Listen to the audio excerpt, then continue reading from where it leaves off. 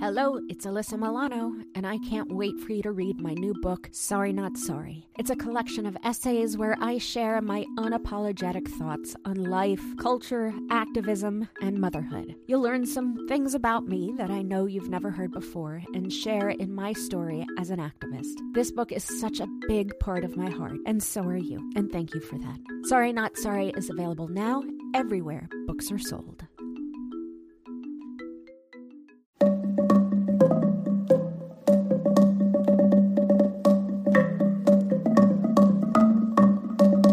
Hi, I'm Alyssa Milano, and this is Sorry Not Sorry.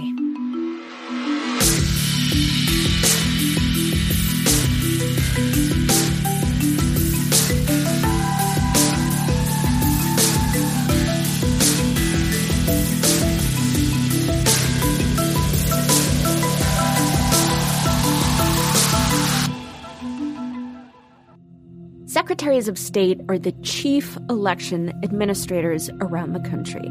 As the midterm elections unfold, we're seeing just how important that role is. My guest today is Colorado Secretary of State Jena Griswold.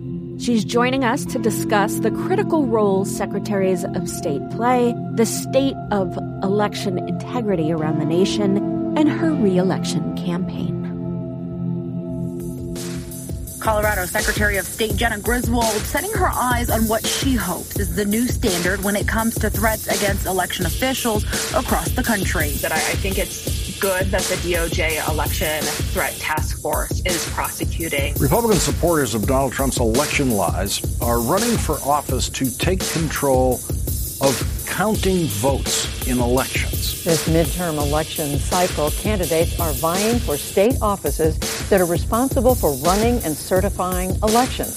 Several among these candidates continue to deny the results of the 2020 election. Another round of legal problems for embattled Mesa County Clerk Tina Peters. She turned herself in to the Pitkin County Sheriff's Office after a warrant was issued for her arrest. That was based off sending an email to county clerks about her request to get a recount in the Republican primary for the Secretary of State nomination. Hi, I'm Colorado Secretary of State Jena Griswold, and I'm fighting to protect the right of every Republican, Democrat, and unaffiliated voter to make their voice heard in our democracy. Sorry, not sorry. Jena, thank you so much for joining us today. I had a very sort of almost corporate first question for you, but I feel like the real first question I want to ask you is, how fucked are we? Oh, you're coming hot out of the gate, Alyssa. I think that the stakes have never been higher for potentially a midterm. They're extremely high right now. I also think we're going to win. We're seeing the worst attack on democracy in recent times, which I'm sure we're going to get into. Big lie candidates running to oversee elections, attacks against election workers.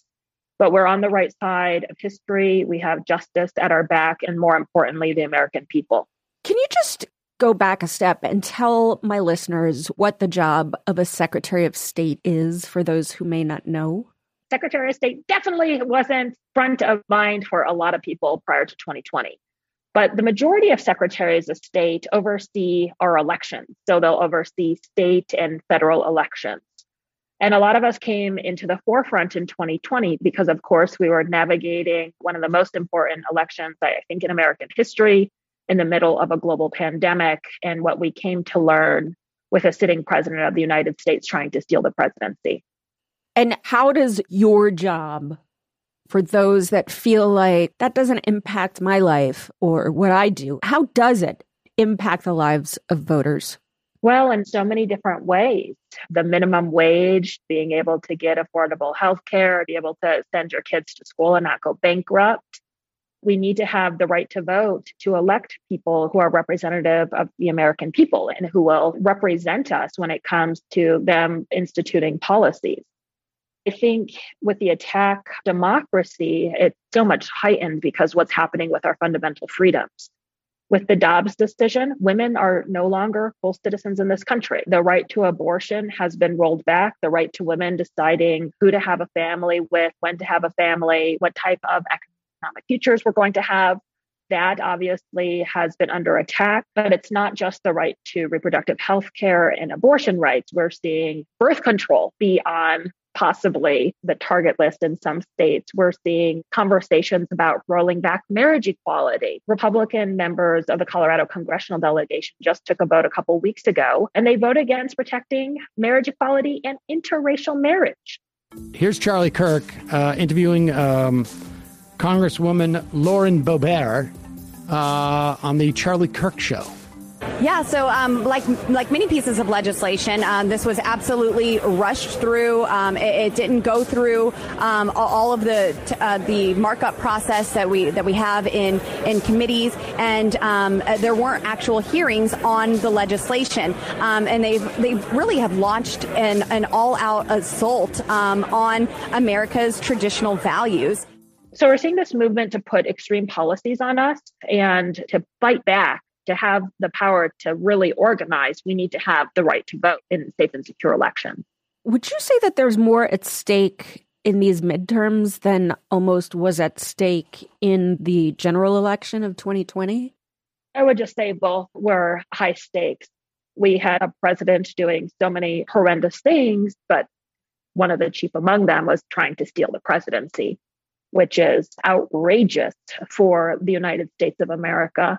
But the attacks on democracy that started in the lead up to 2020, the attacks to set the playing field to try to steal the presidency, they have not stopped. So the midterm elections are really about fighting back against that continued attack of the minority of people like Trump, Steve Bannon, these extremists who are doing anything it takes to try to hold on to power.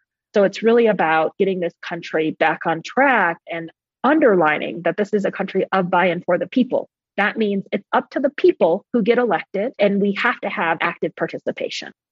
You're running for re-election. Tell us about your tenure as Secretary of State of Colorado. My tenure, oh my gosh, so unexpected. Global pandemic and everything that happened in 2020. You know, as Secretary of State, I'm actually the first Democrat to win in 60 years.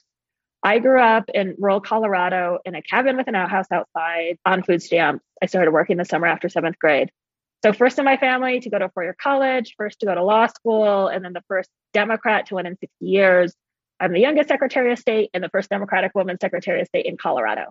So it was just like this historic win. We organized the state, but I've really fought to increase access, increase our security, and make sure that every eligible Republican, Democrat, and unaffiliated voter could cast a ballot. In 2019, I was able to lead into law one of the largest democracy reform efforts in the nation, and happy to get into that, all the great things we did to expand access and security. In 2020, I was the only Democratic Secretary of State from a vote by mail for all states.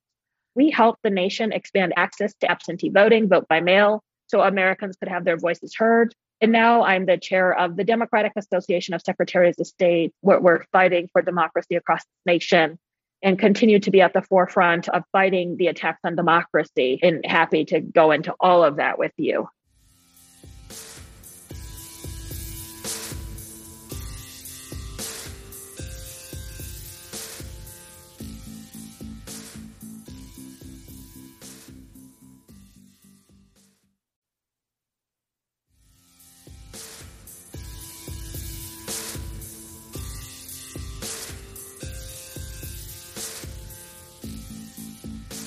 You mentioned insecurity. I would love to know really just an overview of the state of election security and the integrity across the nation and how Colorado is different.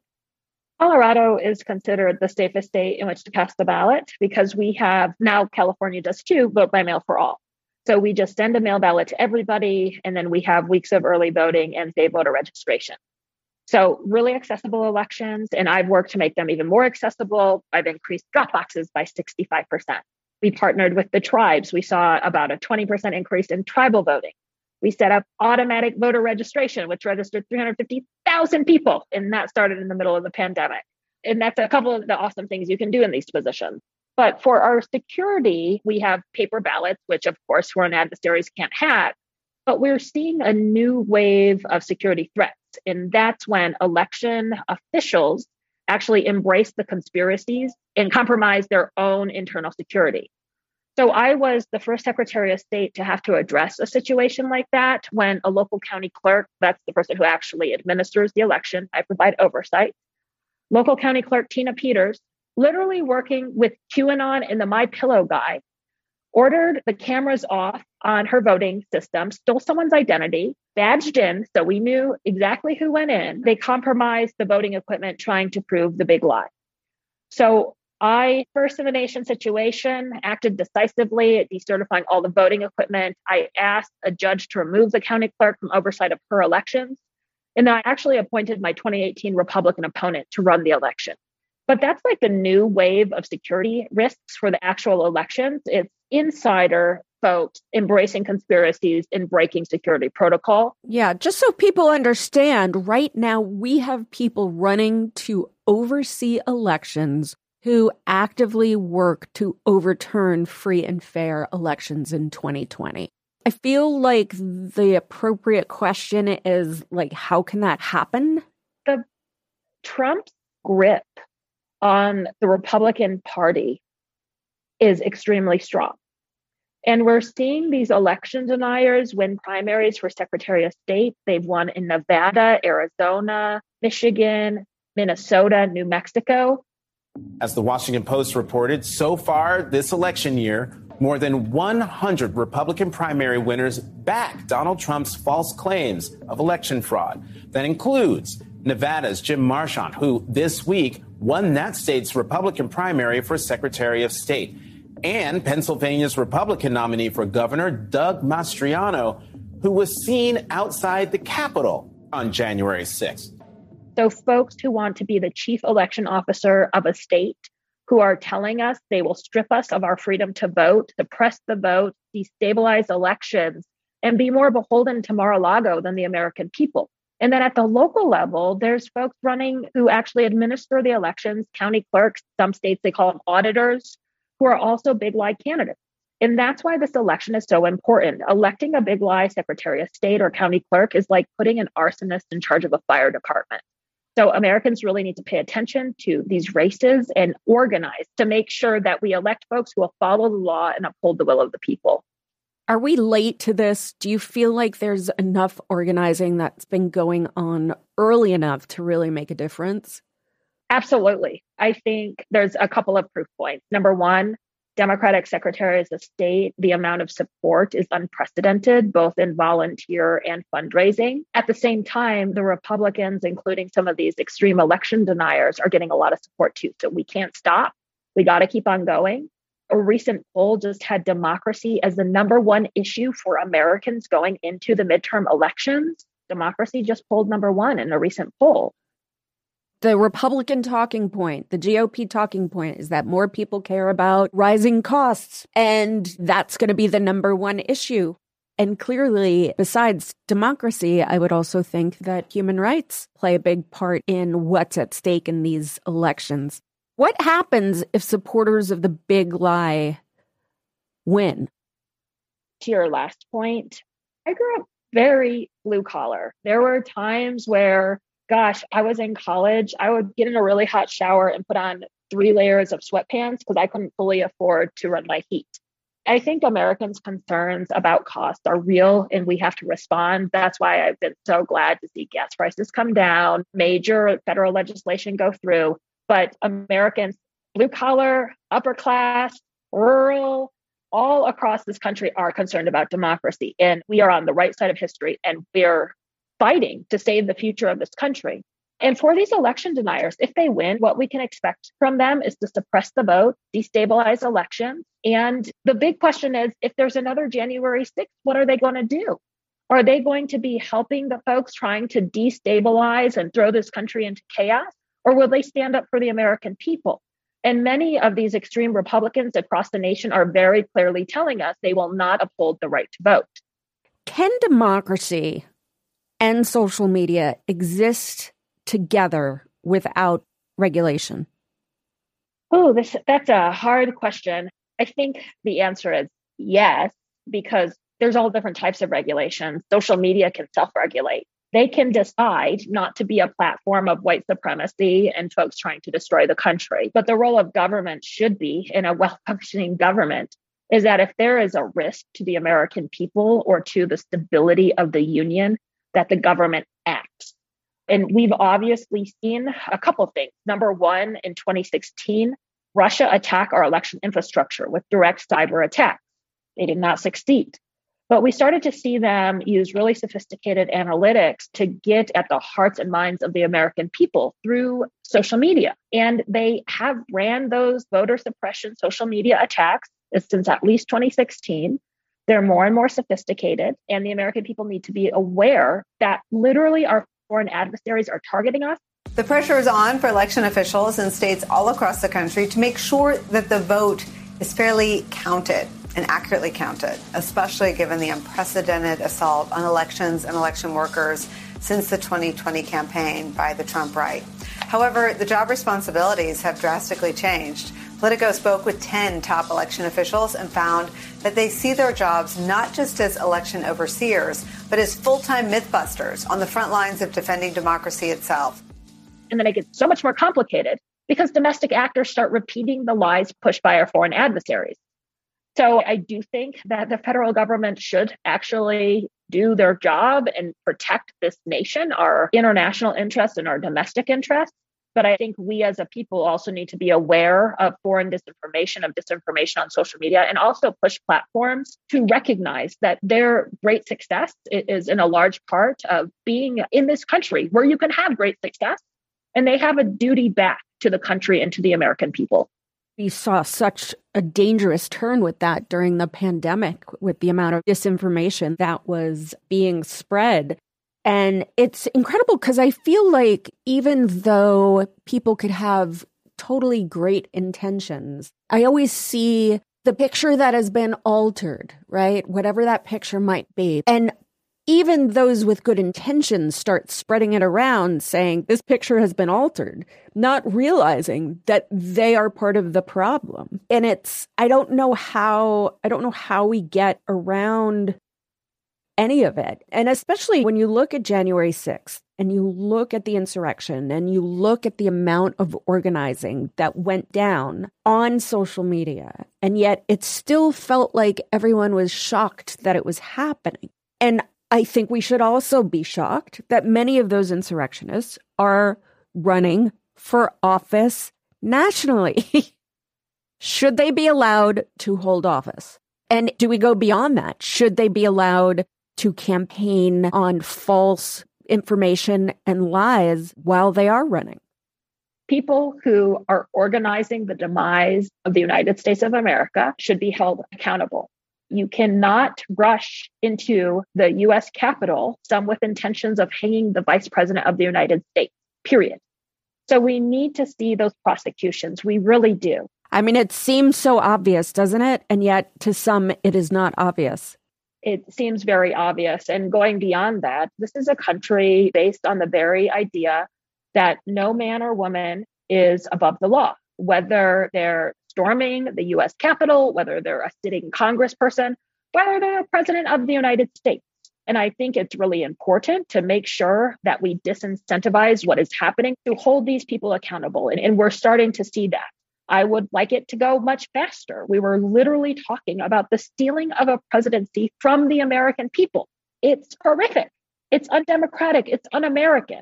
We need to hold them accountable. And for those who haven't been held accountable or who are lying about the 2020 election, lying about election administration now to try to grasp onto power, we need to make these big lie candidates, like frankly, into big loser candidates in November. You mentioned the 2020 election a little bit, and there are so many lies from the right about everything from stolen votes, tampering with machines, and obviously much more. What did your office actually see? The 2020 election was great. We had the second highest turnout in the country.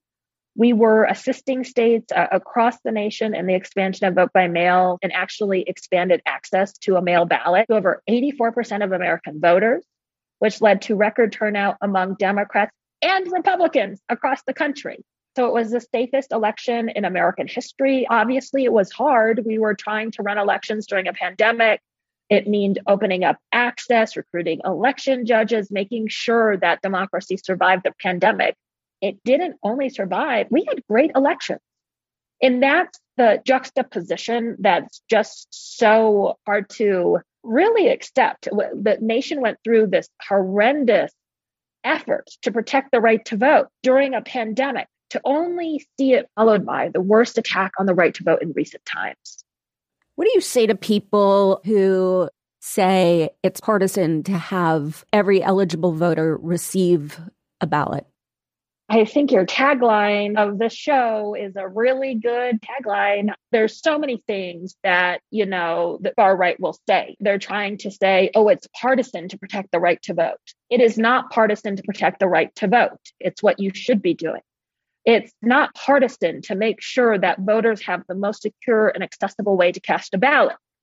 This vote was a procedural vote, and the Republicans, when they voted against this bill, they voted against simply debating the bill, not even whether they agreed with the bill or not. They just didn't want to debate it. So that's how powerful the Republicans are right now in the Senate, because the Democrats only managed to really secure their own 50 votes, but that was not enough to even push that bill to be debated on the Senate floor. And that is because the Republicans are saying that this bill, which is hundreds and hundreds of pages long, simply goes far beyond actual voting rights. It's everything from, of course, some national standards for things like early voting, like mail-in ballots, like voter registration.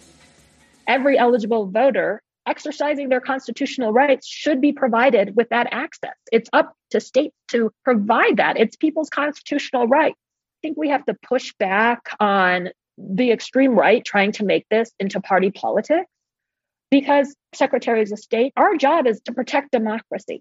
It's to protect our election infrastructure, and it's to protect the will of the people. And that means so many things. It means going into red counties to make sure that every Republican, Democrat, and unaffiliated can vote. It means standing up to election deniers. It means reaching across the aisle when we can. But fundamentally, it's not partisan. It's protecting the very value of this country, that American voters choose American elections. And are there things states can change about the way they count ballots that could potentially reduce the confusion about how results are reported? They actually can. And the complicated thing about election administration is that there's so many layers, and there's so many ways in all those layers to increase access and security or to suppress the vote. There really is, whether it's to signature verification. In Colorado, we check the signatures on the back of every mail ballot, but we check it to every signature the voter has in the system. Some states will say, we're only going to check your signature to your first signature in the system, which could have been 40 years ago. So you could suppress the vote or actually increase security how you do that. With how you count ballots, you can increase confidence or reduce them. And there was a big push in 2020 by the far right and Trump to not start counting ballots, mail ballots, until Election Day. And so that just means it takes time to count ballots. It's a lot of ballots. So if you start counting on Election Day when polls close, you will not have results election night. You're not even going to have the majority. It's going to take time. So why were they trying to do that? To open up a window to file lawsuits as part of the plan to try to steal the presidency. It's trying to open up this time to allow for all the crazy things they were talking about. They were talking about seizing voting equipment. They had this plan to seat fake electors in 10 states. They were suing the bejesus out of all of us to try to find a path to take the presidency.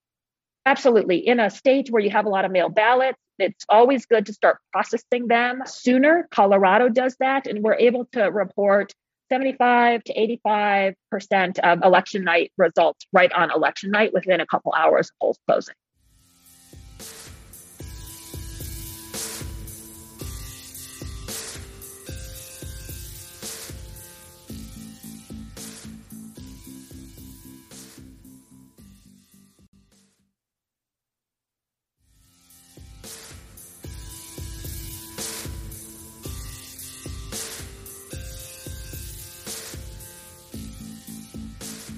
I'm amazed that they actually thought that they could get away with it.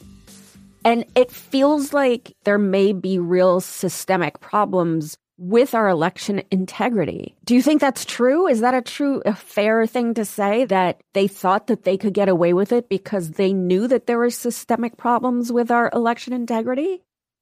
I think there's a couple of things. The nation's elections are secure. We've taken tremendous steps in the last decade, especially since 2016, to shore up security. But I also think that they obviously saw a pathway to try to delay the mail system, to try to suppress the vote, to try to make Americans scared to vote, to cast the ballot in the pandemic and not allow and support the reforms to make voting in a pandemic safe, because those reforms are vote by mail. You can vote from your house. You don't have to go stand in a long line. You don't have to go stand in a crowded voting center. So obviously they think there's a path to tilt elections because that is the national plan of Donald Trump right now and folks around him. It's strip Americans of the freedom to vote. 33 voter suppression bills were passed last year. 500 were introduced since January of this year. So maybe you could just keep people you don't want voting not to vote. It's destabilizing elections.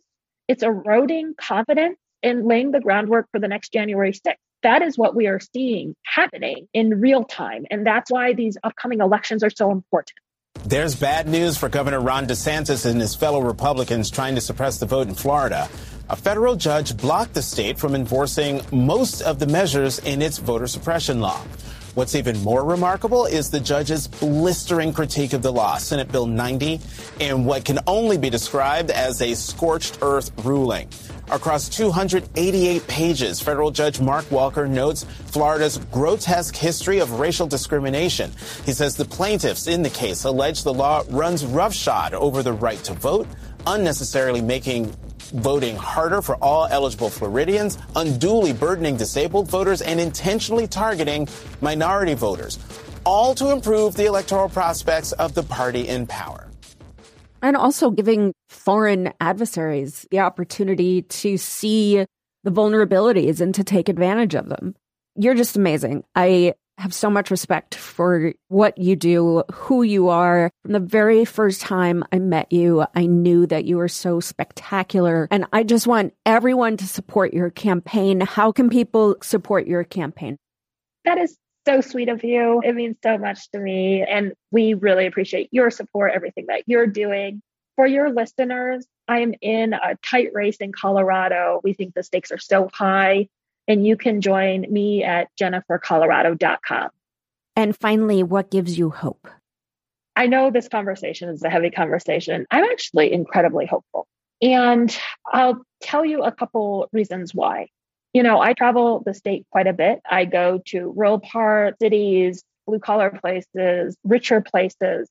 And Americans, not only Democrats, unaffiliated Republicans, are so fired up about what's happening right now. They want fair elections, and you can see it in their eyes, and they know what's at stake. So I'll tell you, every single time I meet with someone, I am optimistic. To be very clear, I think we may not win every single race that we want to win in November, but we're going to win a big majority of them. I think we're going to save democracy. I don't know if this is airing today, but like it's 70 days coming up here in November. But to be very clear, I think Coloradans and Americans know that this isn't a fight that ends in November. We're seeing the coordinated, systematic stripping of American democracy away from us. We're seeing minority view, whether it's on abortion, marriage equality, climate, being attempted to be put on the majority of us. And I think this really is the fight of our lifetime. And what we're fighting for is the future of the ideal of the United States. So I'm very optimistic. We're going to get through November and we're going to keep on going. And I really appreciate all of your leadership and your team, because it's crucial that folks really pay attention to what's happening right now. Jena Griswold, you give me hope. Thank you for all you do and for being a part of the podcast. Thank you.